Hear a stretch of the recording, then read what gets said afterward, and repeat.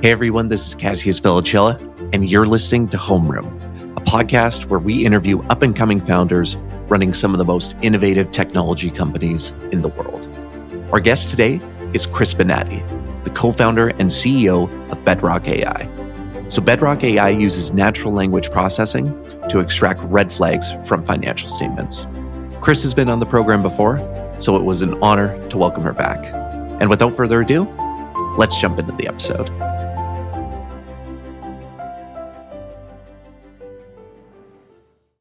Okay, that sounds complicated, so I will ask another question. One thing I have, Kate, I'd like your opinion on this because I have a hunch about how the finance industry is changing a little bit.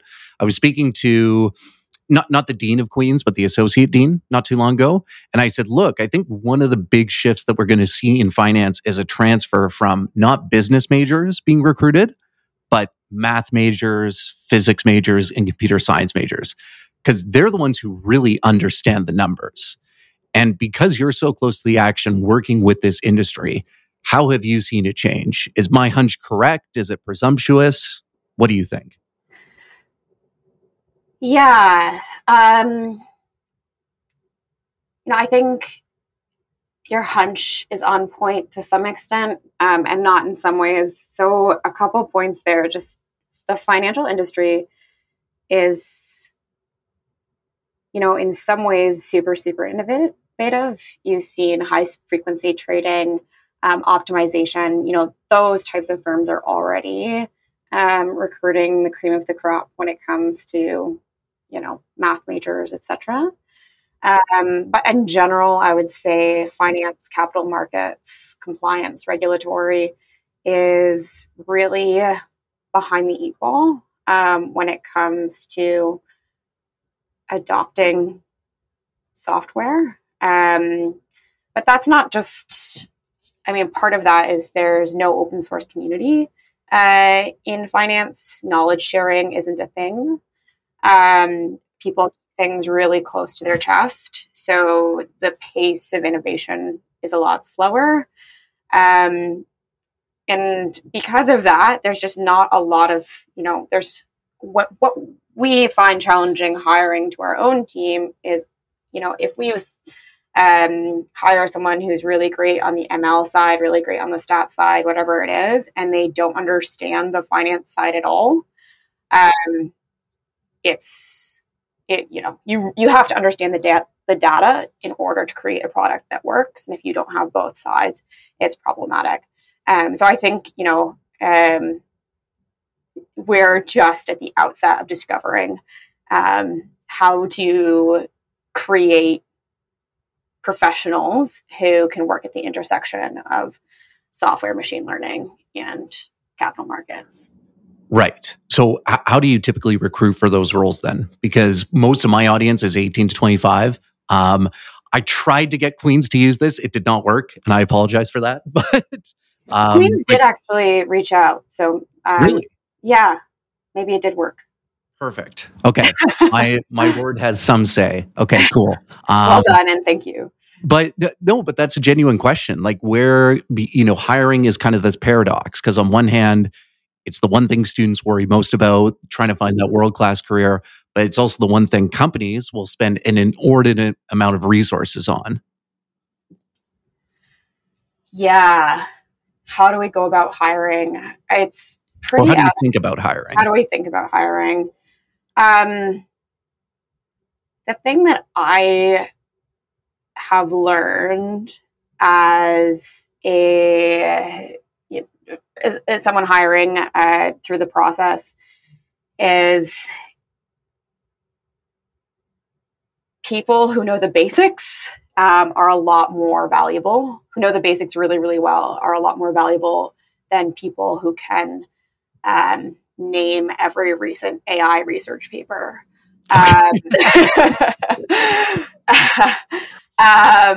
But,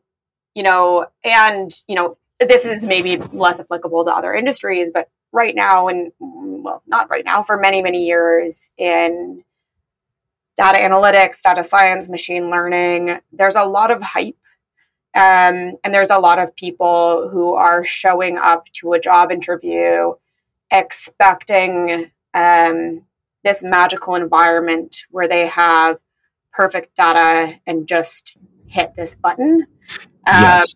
Yeah, so we really think about trying to find the people who don't necessarily have fancy credentials, haven't gone through every single boot camp and memorized XYZ, but who really, really know the basics well and have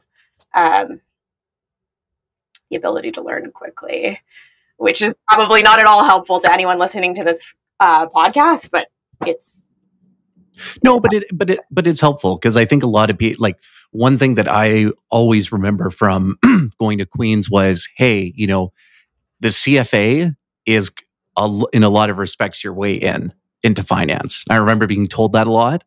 And it sounds like that's not the case with a lot of this tech stuff. There isn't this kind of credential that you have to slap on your resume or like a 3-letter acronym to actually get the gig. It's way harder. Is there a way to train intuitiveness? I forget the word, but oh man, it's the ability to learn on your own. I can't remember the word, but yeah, I don't know. And I mean, autodidactic. Sorry. There it is. Too. Yeah, I mean, we have people working at Bedrock AI who, don't have university degrees or, and people who, there are not very many people who work at Bedrock AI, so I should stop outing people. And people who don't necessarily interview super well. But, as a startup, I think we do a pretty good job at looking past people's credentials and finding those diamonds in the rough, so to speak. Yeah. I mean, that's hard. And that's something I suffer with too. Like, I'd be lying if I didn't kind of scout out the Bay Area founder that, has these crazy names attached to it. That's a skill, honestly. Are you're forced to when you're not able to pay $400,000 a year. I mean, I don't know. At the end of the day, like, what's going to keep people going is, what they're working on. Money certainly helps to a certain extent, but... And I mean, a huge help for us for hiring is just relying on Suhas's reputation. Absolutely. Okay, so you guys are based in Toronto. I'm sure you work with U.S. clients. I'm sure with clients in Asia and Europe as well. What is the scene like in Toronto? I lived there for a little while, but I think people would be curious because you are seeing a bit of a dispersion from the Bay Area into, Shopify has always existed as kind of this Canadian, like achievement, if you will, in tech. But what's your take on it? Well, according to the New York Times, our tech scene is quietly booming. Yeah. I think, I also recently got an email from an investor telling me that they're investing in emerging cities. So they want to talk to me. I was like, you do know we're the 4th largest city in North America. I'm not sure we're emerging. But yeah, no. I think the tech scene is going to continue to boom. We have more AI talent per capita than any other, city in the world, potentially. Oh, fact check that. But, even higher than places where you expect, like cities in China, etc. Mm-hmm. And also the expectations around salary are a lot lower than Silicon Valley, which makes it easier to run a business here. Obviously, Toronto is a financial hub for Canada, but not really for the world. So a lot of our customers are in New York or London. Right. So, I will likely be spending a lot more time there going forward. Like traveling there and stuff like that? Yeah. Nice. Okay. Well, do you like to travel? Maybe not. I like New York City. So you like New York City? Okay, cool. In our last call, I remember you told me the story of you calling your dad and saying, hey, I just landed this big client. I can't even believe this is happening. So what have been some big wins recently for Bedrock that you can talk about? One thing that's been super cool is we got a grant to work with the Australian Securities and Investment Commission, so the Australian equivalent of the Securities Exchange Commission, and we did a feasibility study with them. And now we're competing for $1 million grant out in Australia. Why that's exciting is not just, that project in general, but it's opening up the doors for us for the regulatory technology side of our business, which, is just, it's huge and it's so impactful. These are the agencies that are responsible for making sure investors don't get completely fleeced. And, there's a big need, in my opinion, for a software-based approach in market regulation. And we're super, super excited to be working that space, being able to work with people at these agencies, develop tools they need. Yeah. That's awesome. Well, let's talk about the tech more broadly, like AI, ML, NPL, or NLP, all these kinds of things that are very new at the end of the day. Is there any particular projects that you admire from afar? OpenAI has obviously been doing a lot of stuff, but is there anything that kind of keeps you intrigued in the space beyond just the work you're doing? A really cool thing or project that's out there right now, Suhas is working on the Big Science project, which is led by Hugging Face. A bunch of well-known machine learning researchers are involved.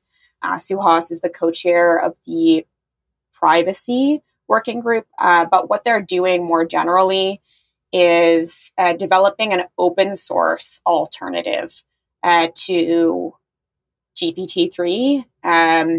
They've made a ton of progress. They're really focused on some of the limitations of the OpenAI models around bias, around privacy. It's really, really cool and really important because OpenAI's whole shtick was, hey, this is open.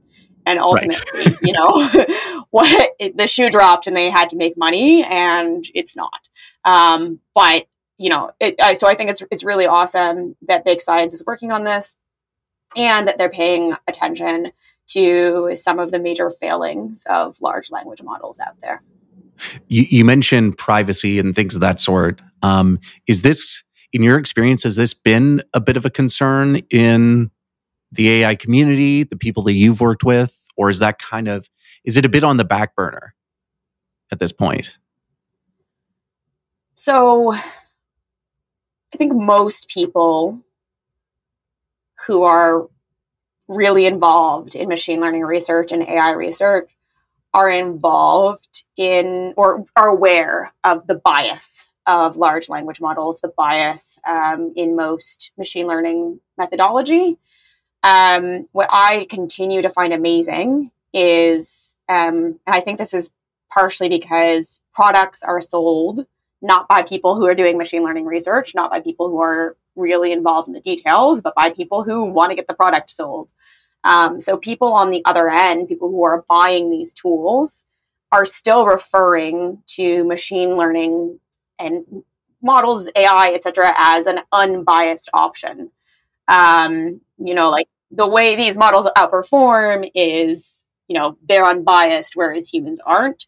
And in bias can mean a whole bunch of different things, not necessarily racism or sexism or bias like that. But, machines have biases and they tend to amplify any underlying human bias. So almost always a machine learning model, a language model is going to be more biased than a human being, not less. So it's crazy to me that people are still using that wording. Is this something you worry about? Like the people that someday you might recruit to sell Bedrock AI? Like there is such a difference in the amount of knowledge that you or Suhas has versus the actual like SDR on the team. Because if I was an SDR, I'd be like, yeah, this is sick. Just throw your 10K into it and you'll find every problem with it. It sounds awesome. But again, I'm non-technical. I wouldn't know the nuances that go into building such a sophisticated model. Do you think that's something that people should pay more attention to? Is that something you think about? What's your take on it? From the perspective of our product, there are obviously, so the biases of our model, we train using SEC enforcement actions. So the bias of the SEC is baked into our model, etc. Also, we're using exclusively public information. So there's less of a worry about the personal information or specific bias against a human. So generally lower stakes. But that said, we are working on highlighting the strengths and limitations of our own models a bit more obviously on our platform. One thing that our users don't always understand is that our models are pretty bad at math. And because we're working in a financial space, and we are focused on the qualitative aspects of financial disclosure. But it means that our models will make mistakes when thinking about materiality or timeliness. And those are the types of ways where we face limitations. And definitely, it's not always easy to convey that through a user interface. Got it. Okay. And is that something that even investors understand? Has it been difficult kind of explaining these kinds of things? Or do the customers that you've acquired speak for itself?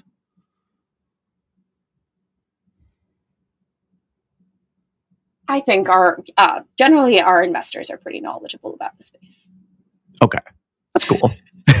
What has it been like raising? So we raised a seed round coming out of Y Combinator. October of 21 is what the last time we chatted. So we would have just been wrapping up our round at that point. We haven't raised since then. We're in a pretty good position, so not looking to do that anytime soon. But it's interesting, when I talk to other founders in Toronto who are raising, they're saying they're having a really tough time. Which I believe. I see notes from our investors saying,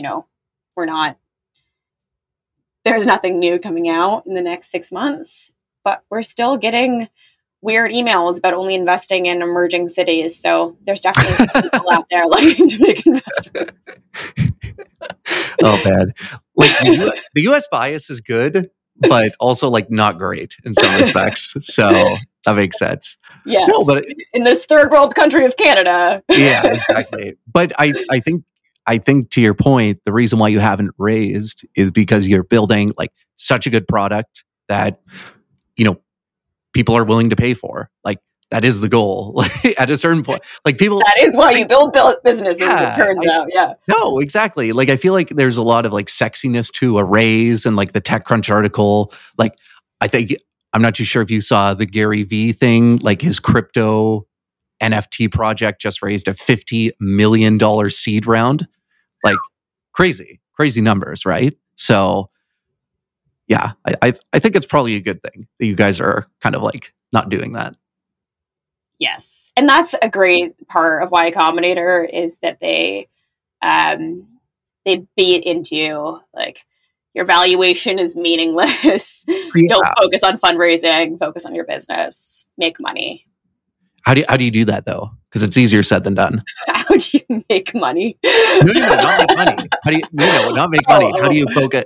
How do you turn off all the noise that is social media, that is people whispering in your ear saying, did you hear what this person did or what valuation that person got? Right. And, I do more and more these days, I find myself hanging out with other founders. So it's definitely, it's a slippery slope wanting to go. Oh, I got a check from SoftBank. No longer the same. But anyway, I think for me, I've always wanted to build a business that made money. And now that the market's tanked a bit, that's become a lot more socially acceptable. But I think for me, I got into this business because I saw a market gap. This is a problem I'm really passionate about. Corporate accountability through information transparency, solving information overload in finance. So, that part of the business is way more important to me than my cred as a founder. If my customers, I'm obsessed with my customers. I want my customers to like me. I don't care that much about my peers. Right. Do you think people can tell that?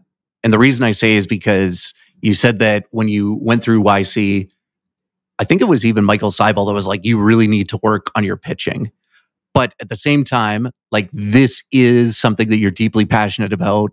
You don't really give a shit if, you're on the front page of like some Forbes 30 under 30 list. Like, you're going to do this regardless.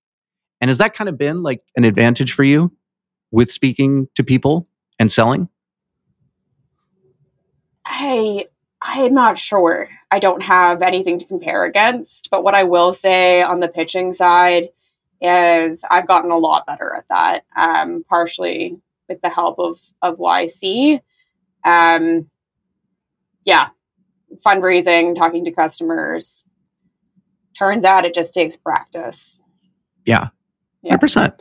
Yeah. Okay. Well, let's talk about, more of the personal side. We were talking before the call.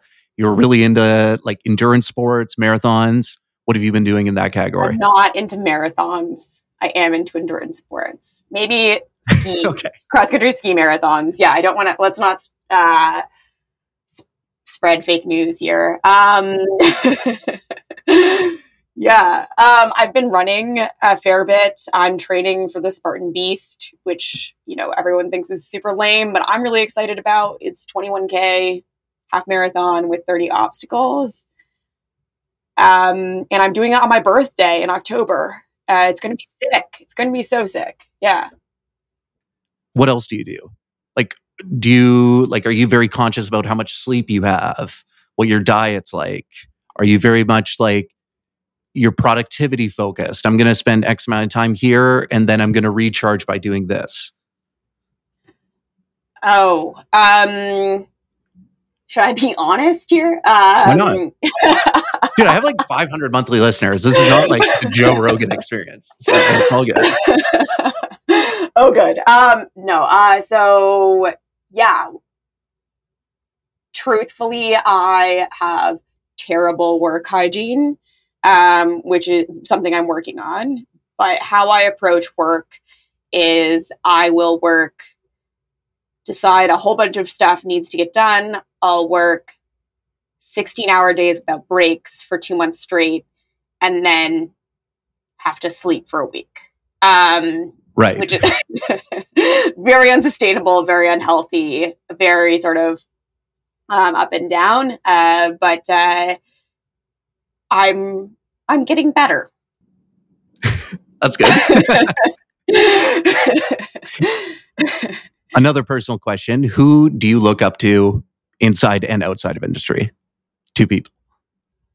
Possibly just because it's recent. But someone I've always been a big fan of is Carson Block, who I saw. He runs Muddy Waters Research, famous short seller. He outed the Sino-Forest fraud in Canada, which is why people know him around here. But at FraudFest, he debated this academic about a specific paper. But I've always been a huge fan. He's someone who he has a very low fucks budget. He says what he's thinking all of the time, very forceful. Sounds Italian. Yeah, definitely that vibe. And I love it. I don't think that's necessarily, he describes himself as really high testosterone. So maybe not my persona, but Big fan.